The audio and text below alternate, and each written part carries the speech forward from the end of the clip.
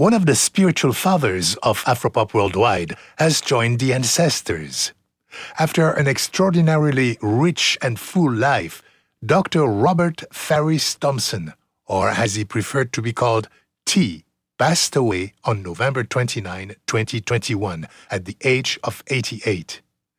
Through his books, lectures, and mentorship, Master T revolutionized the study of African art and culture, beginning in the 1950s, and he inspired generations of students and scholars. While his academic discipline was art history, music was central to his conception. The following program was produced to accompany the book Tango, The Art History of Love, and originally aired in 2005. We present it today in loving memory.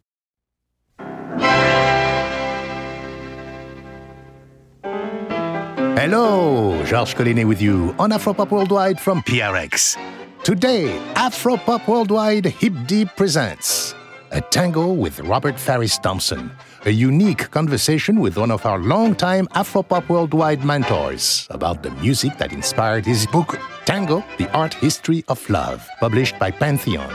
But today, it takes three to tango. Three to tango, three to tango. So, let me welcome to the microphone our occasional hip-deep second banana, the author of Cuba and its music, from the first drums to the mambo, Ned Sublette. Hello, Georges. That's quite a cream-colored cummerbund you have on today. Well, it's a lot of work to stay one Jean-Paul sartorial step ahead of you, Ned. Hey, your tango threads are quite striking, I must say. Yes, I've been practicing my steps. All right, Ned, I hear you paid a visit to Yale University? Indeed, I did. I drove up from Manhattan to New Haven to hang out with one of my authentic heroes, Robert Farris Thompson, or as they affectionately call him at Yale, Master T.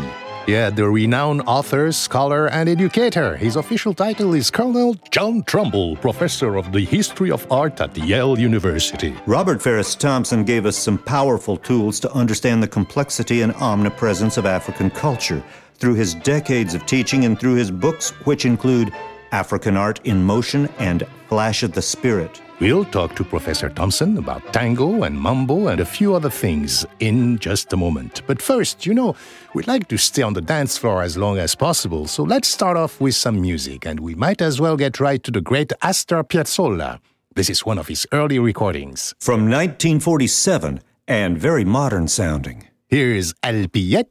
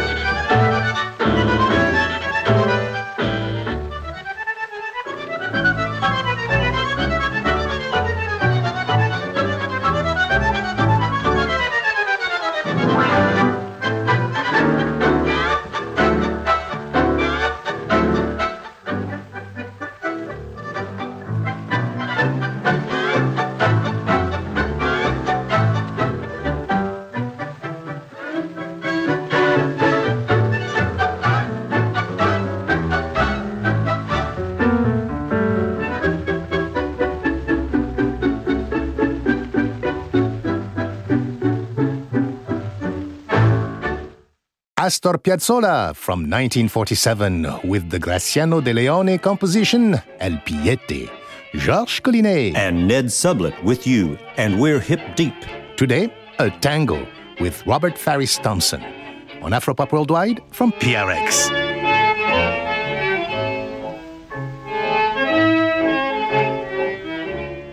Now, Ned, Professor Thompson grew up in a unique American city. So I asked him, how did you get from El Paso to Congo? Well, it dates exactly to the first week of March in 1950. I'd been hungry to see Mexico City. And finally, my parents decided we'd take a spring break vacation of a week in Mexico. So we arrive, and they're tired from the plane, and my sister's tired. They crash. I couldn't wait to savor this teeming center of Latin American culture. So I just walked right out of the hotel, turned right on Avenida Juarez, and walked till I got to Zócalo. There was this huge building that intrigued me. I had no idea what it was.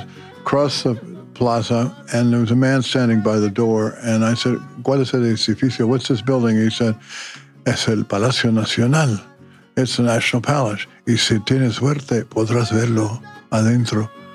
I said, wow. He's saying, and if you're very lucky and go in, you may see him. And I thought, him? So, boom, I went right in, mounted the stairs, and there was Diego Rivera painting, just like the scene in the movie on his wife, painting up there on a scaffolding, painting Aztec cities emerging from the waters of Lake Texcoco. And I was blown away. And then he noticed me staring at him. He shot me this, "Usted qué ve? What are you looking at, kid? Look." So I answered with a smile that I hope translated, "Algo sublime, señor, something sublime, sir." I stagger back to the hotel, get in the elevator, and I'm alone in the elevator with Anthony Quinn. And he starts rapping, and I said, "Mr. Quinn, what are you here?" He said, "I'm doing The Brave Bulls. It's a movie about bullfighting." Boom, he disappeared. And then I staggered back to my room, and I realized I've seen two celebrities in 45 minutes, and wandered down to the dining hall, and the muzak was going strong, and it was bong, king, king, king, bong, king, king, king, bong, king, king, king, bong, king, king, king. And I asked this woman, I said, "What's that?" She said, "Mambo."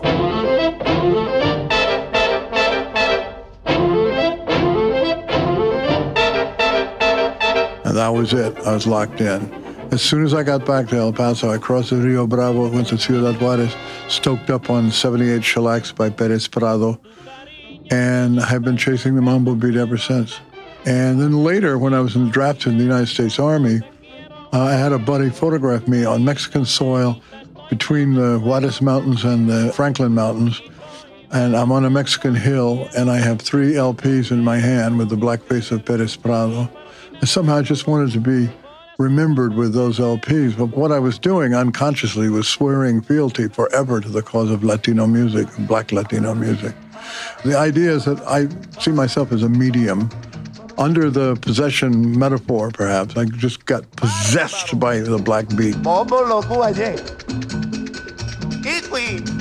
And I just kept writing this mambo book, and it kept going through fissions, and it split off the part about the indelible timelines of West Africa and Central Africa that feed over through the clave beat over here. That stuff hived off and became African Art in Motion. And then I had another attempt to write the first chapter of the mambo book, and then I got seized in a thing called Aesthetic of the Cool. So what has happened in my life is I have been eternally writing this mambo book, which then, like a glacier or something, breaks off, it floats away, becomes something else. Well, even this tango book that I've just done has got stuff that dates back to the mambo research. So now, finally, at the age of 73, I'm sitting down, I, honest to God, am writing the mambo book. But everything reflects that. Mambo became my ruling obsession, put it that way.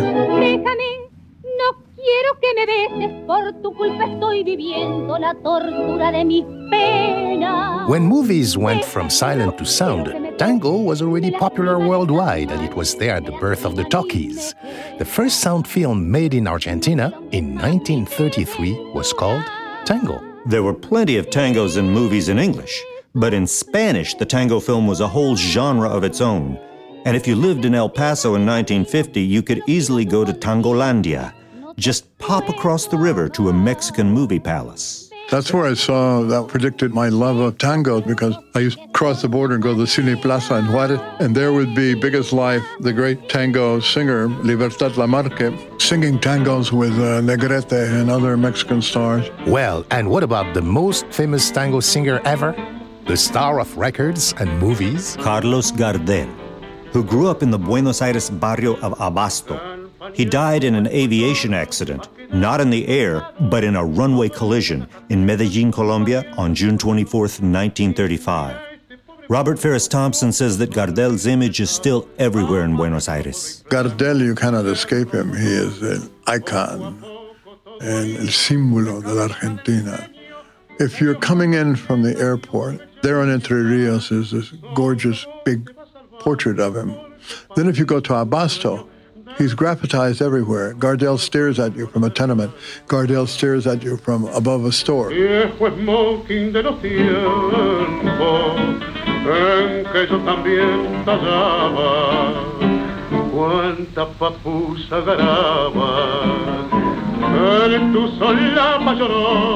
But the Lollapalooza, the great Uruguayan painter of black traditions, Villaró, painted for Argentina the 7-story high mural of Gardel. And he painted in blue, the color of heaven, painted his lips black so to accentuate the smile that's floating over all the traffic like the original Cheshire Cat smile. And then he has the river plate flow through his body, and Maradona's playing soccer on this line, and Ireneo Leguizamo, a great jockey that was a friend of Gardel, saw his love of horses and the turf and his love of soccer, and people are tangoing. And to me, that massive mural is saying Gardel's back, and he's challenging you. You want to know the secret of my city?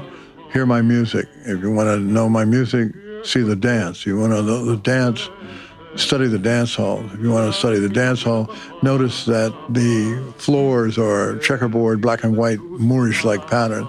Notice that the tablecloths are diamonded patterns too, echoing the floor. Notice the food we have, which comes from the cowboys, the asados, comes ultimately from the Moors, the alfajor, from the Arabic word alfahua, meaning honeycomb. So Gardel is very much alive. He's visually alive. He's spiritually alive. His style is echoed in umpty-ump vocal styles. Here's Carlos Gardel.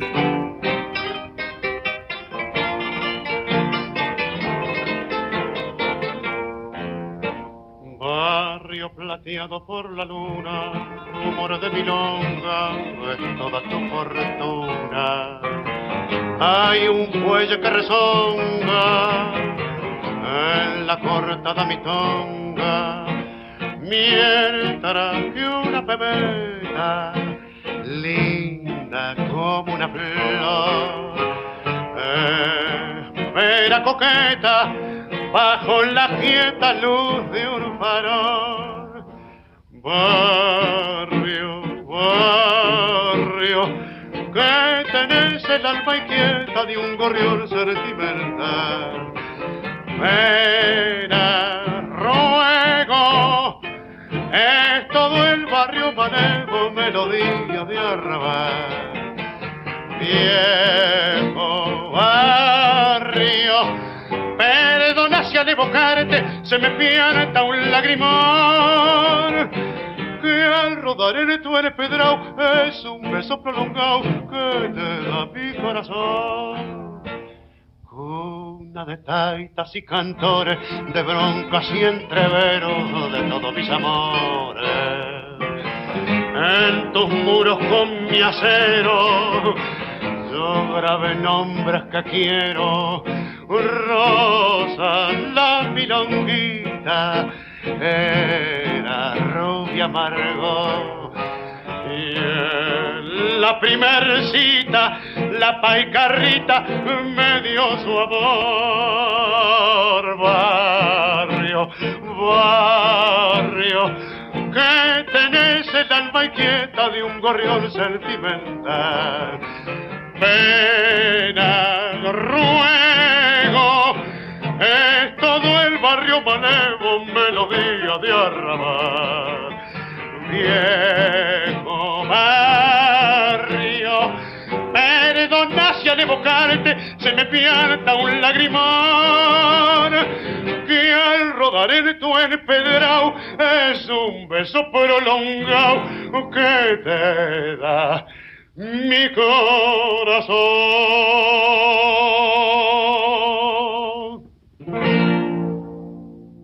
The immortal Carlos Gardel. We're talking today with Robert Farris Thompson about his new book, Tango, The Art History of Love. Now, you might ask, why tango on Afropop Worldwide? Because we'll hear about Afropop. Hello, we're Afro, and Argentina has a very small black population. But there's something very black about tango. Statistically, Argentina seems to be white. There are about 2,000 to 3,000 Afro-Argentines, a cadre, lost in the sea of 8 million white faces. But there's a truth above statistics.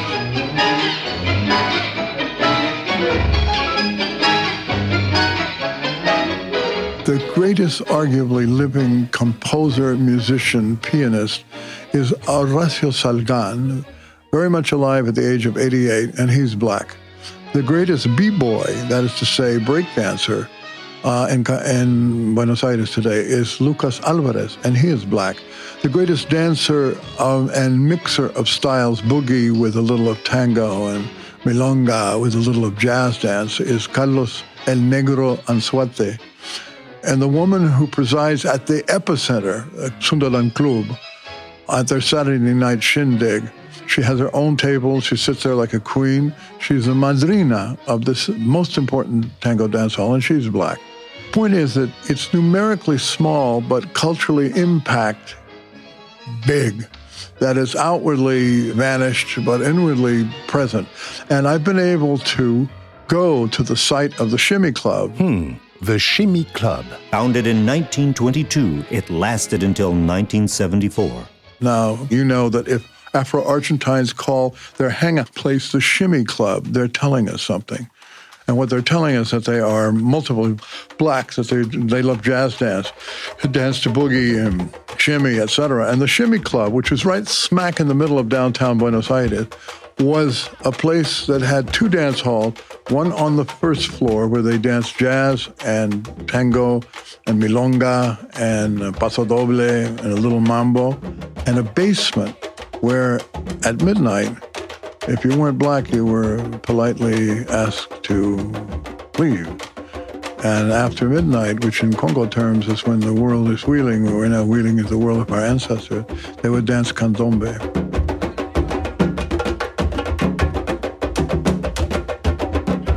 And in the Shimmy Club, after midnight, one of the reasons they wanted the whites out is that the candombe drums were brought out. They would dance candombe, and there was spirit possession. Spirits from the past came back. As we'd say in New Orleans, those saints came marching in. Can you explain what candombe is? Yes, oh, sure. Ka, classical Kikongo. Ka, K-A, pertaining to, plus ndombe, black person or black people.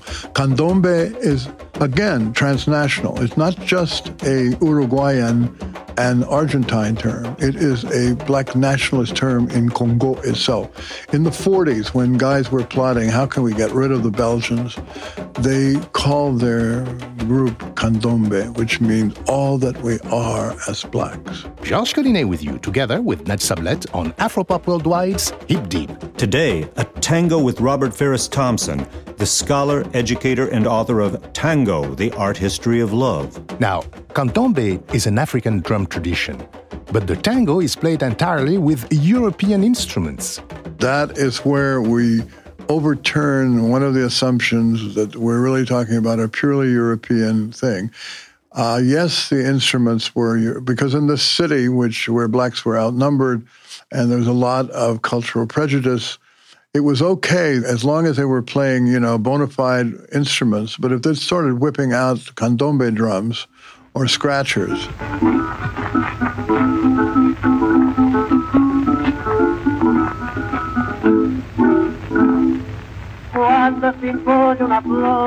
Now, the guitar, of course, is critical to the history of tango because that's the rhythm producer. And when I did a list of as many black musicians I could find, and the greatest number were guitarists.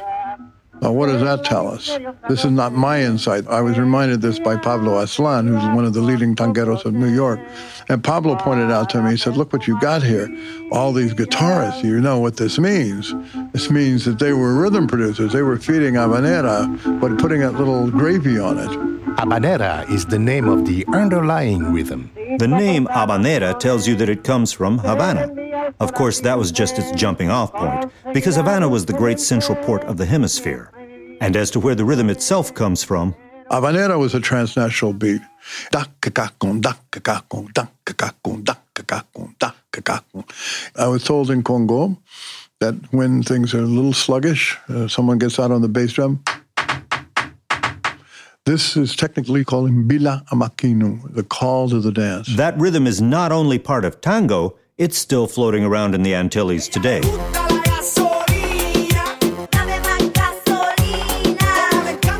In reggaeton, for example, ta kakaku.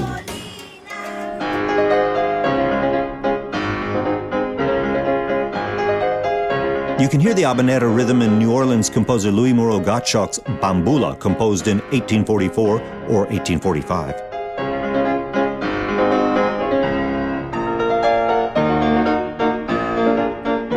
How did the habanera get from Havana to Buenos Aires in the 19th century? Multiple channels of transmission. I can give you at least three. Number one, sheet music. So habaneras went out via this printed form. They could turn up anywhere. Secondly, mimesis of Madrilenian vogue. The habanera came to Madrid in the 1850s, where it became a big hit. When the zarzuelas are cooked up, the light opera zarzuelas and so forth, sainete, whatever, they come from Madrid to the stage of Buenos Aires, and that's another level. It's seen on the stage. But the killer are black Cuban sailors sailing south. This is later, and they landed in Montevideo, and believe it or not, there are marching groups listed and documented on the streets of Montevideo, Los Pobres Cubanos, Los Esclavos Habaneros, and so forth. There's at least 3 or 4 of them. I have the whole list and the dates of their appearance. Black Cuban sailors. But at any rate, sheet music, bouncing off Madrid and then back, and finally the killer. But there's yet another. The zarzuelinos were named after zarzuelas, a Spanish light opera. These were sailors that got on their boats in Cadiz and then sailed to the Canary Islands and then sailed to Fortaleza and Pernambuco and Bahia, Rio de Janeiro, Montevideo, Buenos Aires. And can you imagine these sailors hanging out in all these dance-mad towns? The women invite them into these open-air parties, and they were the hit of the town, the zarzuelinos. Now, I've never heard a mention of habanera with them. Just all I have in the data is that they brought finesse in dancing with them. But they probably were a source, too.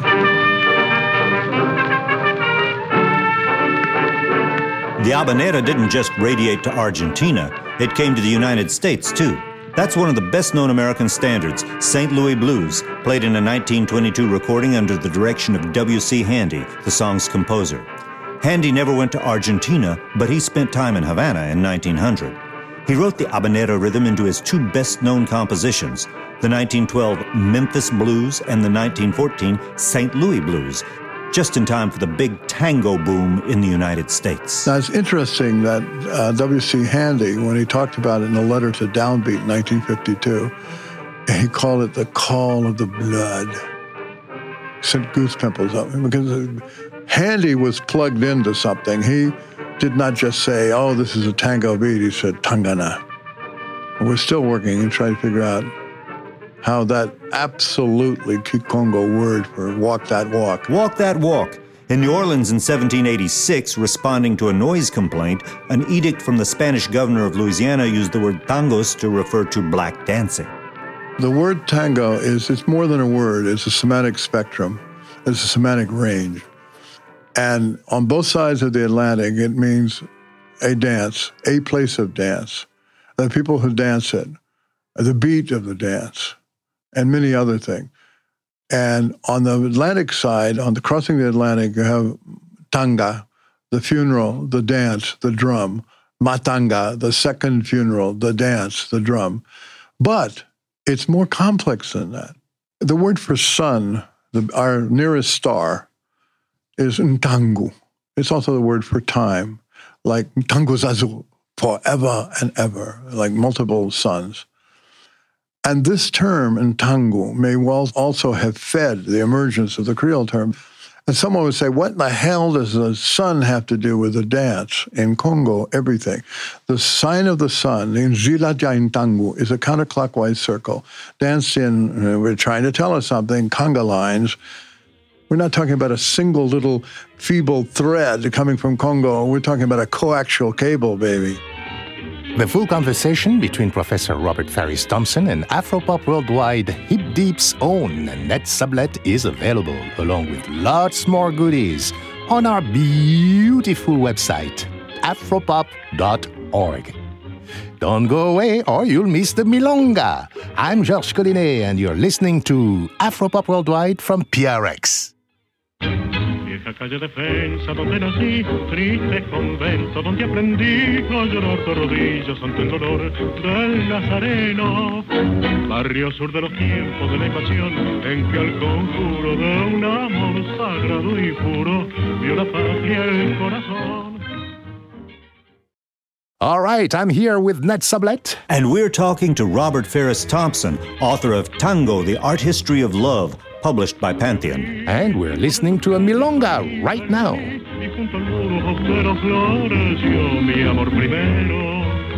So what's a milonga, you ask? Back around 1642, the Portuguese authorities in Luanda wrote back to Lisbon. We are having trouble with this uppity queen, Ginga, and she is making milonga against us, meaning messages of defiance, and this is way back, this is the 1640s. That term was already that famous. If you had any contact with Angola, you had contact with the term milonga. As well you might, because in Kimbundu it means argument, lawsuit, conversation. Which is also one of the meanings of mambo, right? Yes. And of course, so many of our dances have to do with argument. Mambo can mean argument, milonga can mean argument. And then in Congo, milonga is a plural of a word longa, which means line. So milonga is a dance where you're forming lines. And that's, of course, fits it too. So you've got this choreographic possible root, and then you have this distinct, powerful root, well documented, meaning argument.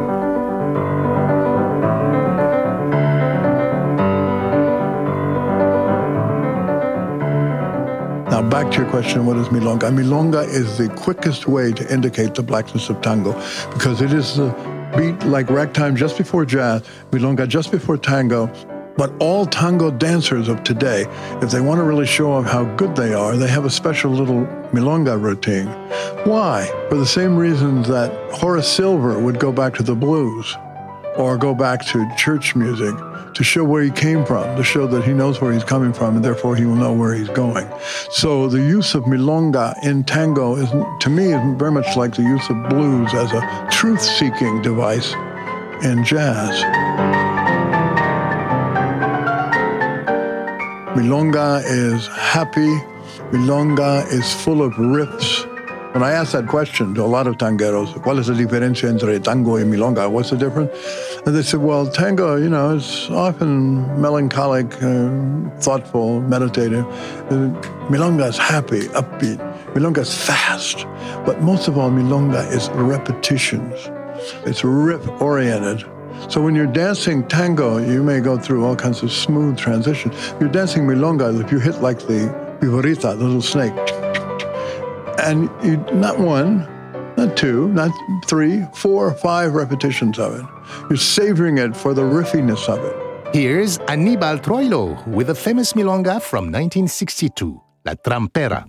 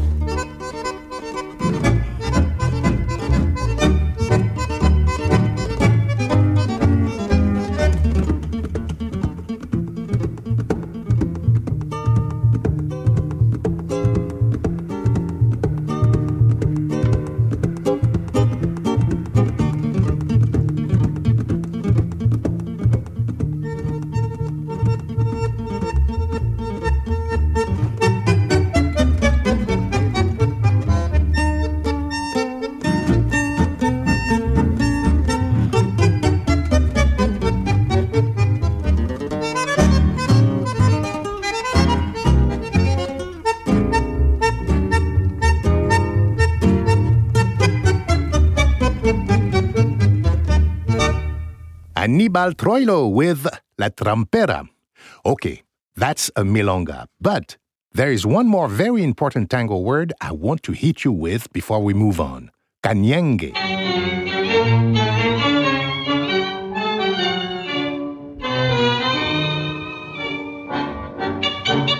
Canyengue refers technically to the style of tango as it was danced during the first decade, 1900, 1910. And what is the difference between canyengue and tango today? Number one, tango liso or tango de salon, the smoothed out or the salon style, erect back, coming straight out of flamenco or coming out of the straight back of court dancing in Europe since Renaissance time. That all gets erased in canyengue. What is canyengue dance-wise? It is position one in Africa. Feet flat on the ground, knees really bent and flexible, torso way forward, butt way out, face stone cool.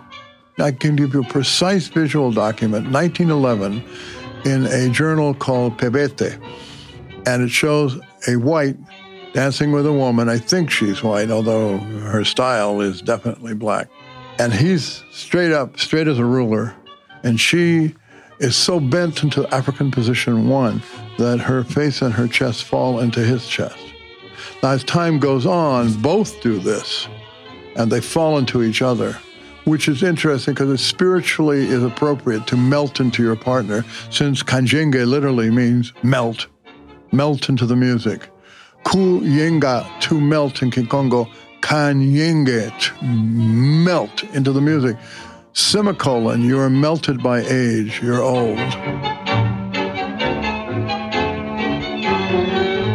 Canyengue in music is like the term duende in flamenco, like the term salanc in the folk music of Catalonia, salanc in Catalan, duende in Spanish, swing in U.S. jazz parlance, all of the above.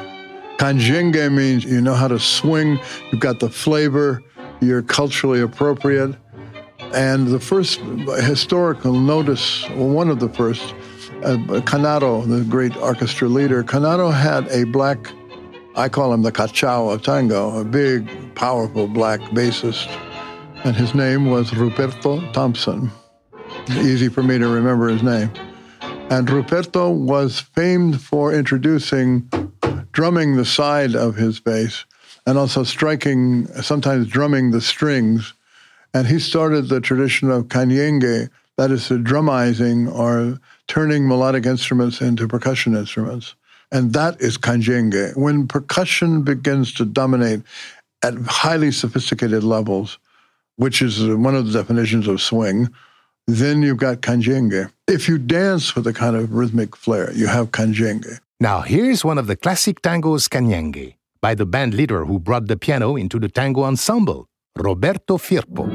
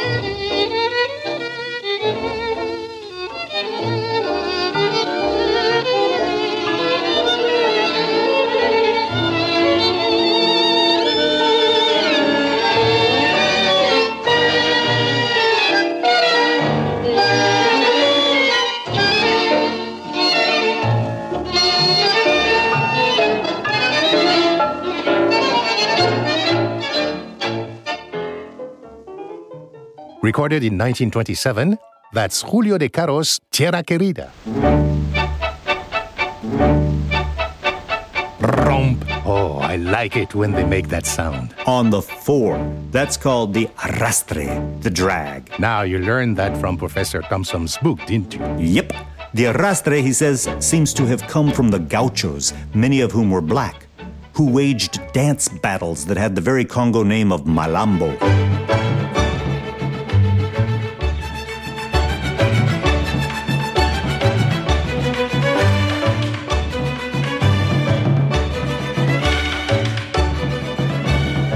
One of the main currents flowing into the formation of tango is out-of-work cowboys, gauchos. When their cattle range was plowed and fenced, they came by the thousands to Buenos Aires seeking work.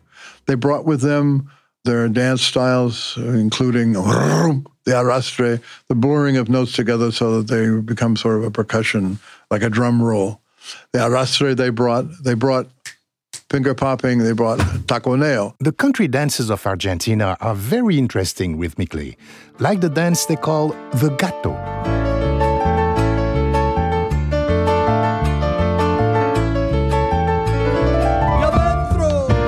More in a moment, but first, funding for Afropop Worldwide comes from the National Endowment for the Arts, which believes a great nation deserves great art, and from PRX affiliate stations around the US. And thank you for supporting your public radio station. Well, I'm here with Ned Sublette, and we're talking to Robert Farris Thompson, author of Tango, The Art History of Love. Well, I was intrigued by the subtitle of his book. I asked him about it. The Art History of Love? Well, the subtitle means that you can't have tango without love. You can't learn the 50-odd, 70-odd, 80-odd, God knows how many steps there are unless you love what you're doing. So it is a history of love as an essence of creativity. That's one meaning.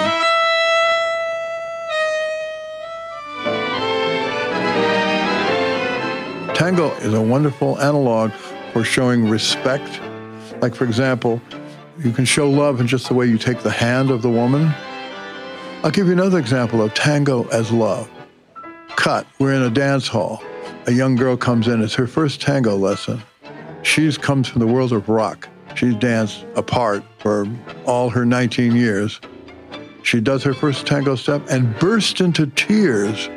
And the instructress who told me this said, "Why are you crying, Juan?" I said, "I've never been held like this before." You know, the amorousness of the tango embrace. And that embrace, tango, why is it the art history of love? Because the first tango step is not a step. In contrast to rock, whomp, whomp, you get out there and you get it on immediately, whomp, whomp. In contrast to that, in tango, you get out there and you quietly embrace, like almost the making of Incaic masonry where the stones are fit seamlessly, till you really feel the tightness, you're just right with it, and then you dance. And I asked a woman, "Why do you guys not do anything for several beats?" She said, "Because we are getting the embrace so that we fit perfectly, and we're listening so that we will fit into the climate of the music." Okay, pair up, everybody, and get that embrace set nice and tight as we step out onto the dance floor and move to the music of the late Roberto Goyeneche.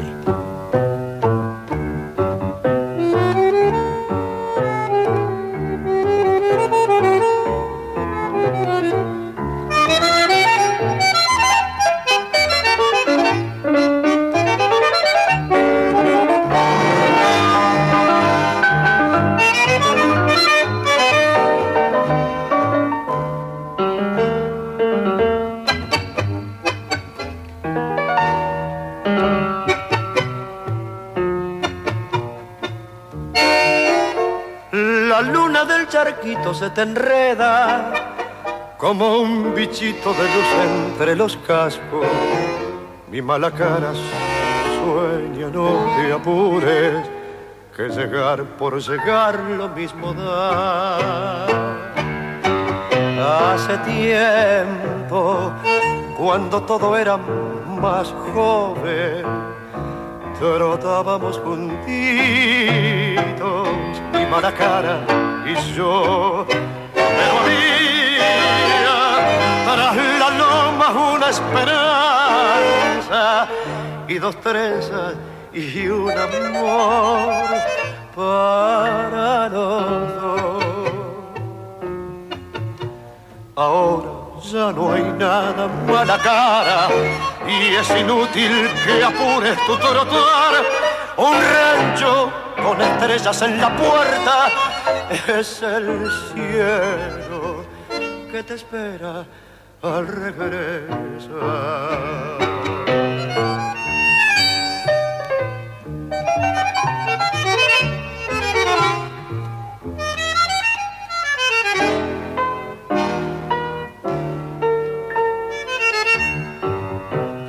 Hace tiempo, cuando todo era más joven, trotábamos juntitos,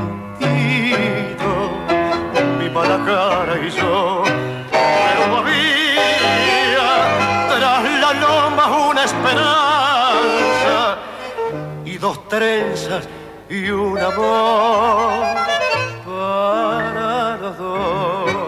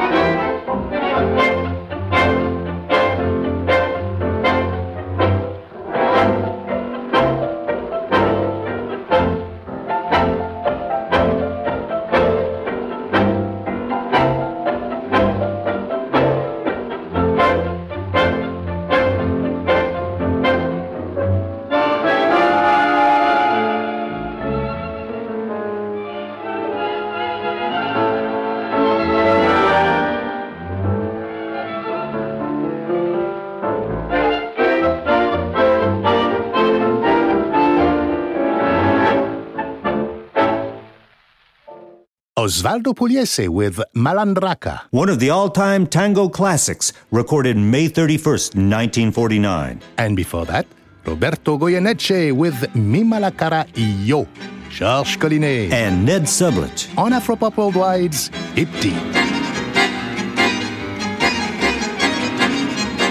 Well, unfortunately, our time is growing short, but there's something we have to play.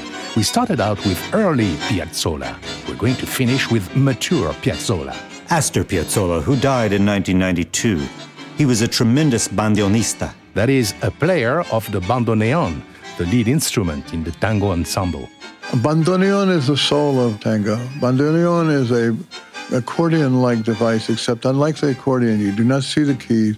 You have to feel them. It is really Braille writing in music. You must feel the buttons that are on either side, which you cannot see. Very complex. Playing a bandoneon with all those buttons is like flying a jet, instrumentation panel thereof. And not only that, as if that weren't complex enough, there's a certain type of bandoneon that whether you're exhaling air or bringing it in, pushing or pulling, get 2 notes with each button. And think of how complex that is. But Astor Piazzolla was more than a great bandonista and bandleader. He was a composer. His work met the highest musical standards, and it was popular. Piazzolla is the final epiphany. Piazzolla is all of the tendencies brought together. There was always a promise that tango and jazz would meet. And why? Because in the tango dance halls, the bands would play a tango, then a milonga, then a waltz, but also a little ragtime. What caused him to play with the national symbol, and he got a lot of static for it, but he triumphed. One was that he was desperate to be a composer.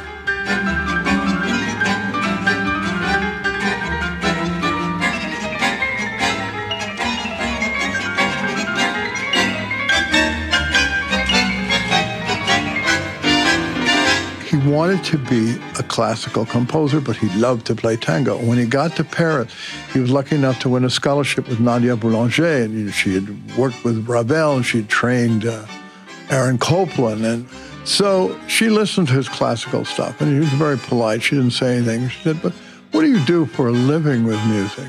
And then he played Triunfales, one of his early compositions. She grabbed him by the hand. Now that's the real Astor Piazzolla.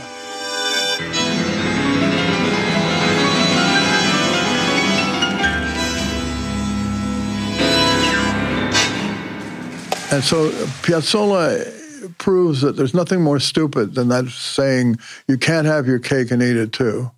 Because in the black world, you say, well, buy 2 cakes. Astor Piazzolla composed more than 1,000 pieces. And more than one masterpiece. But this one stands out.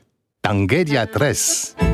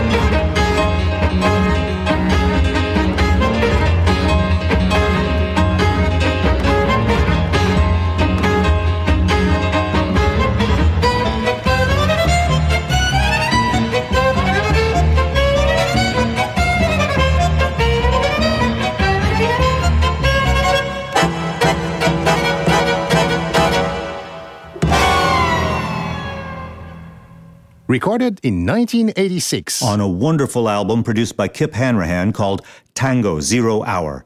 That's Astor Piazzolla with Tangedia Tres. And don't forget, Ned's complete conversation with Robert Farris Thompson is up there on Mr. website, afropop.org. Thank you, Robert Farris Thompson. My Afropop partner is Sean Barlow. Sean produces the program for World Music Productions. Co-production and research for this hip-deep program by Ned Sublette, the Tango King. Our chief audio engineer is Michael Jones, and our interview with Robert Farris Thompson was recorded by Phil Carney at Yale University. Additional engineering by Mike Kaplan. Our senior editor for Afropop.org is Banning Eyre. I'm Ned Sublette. And I'm Georges Collinet.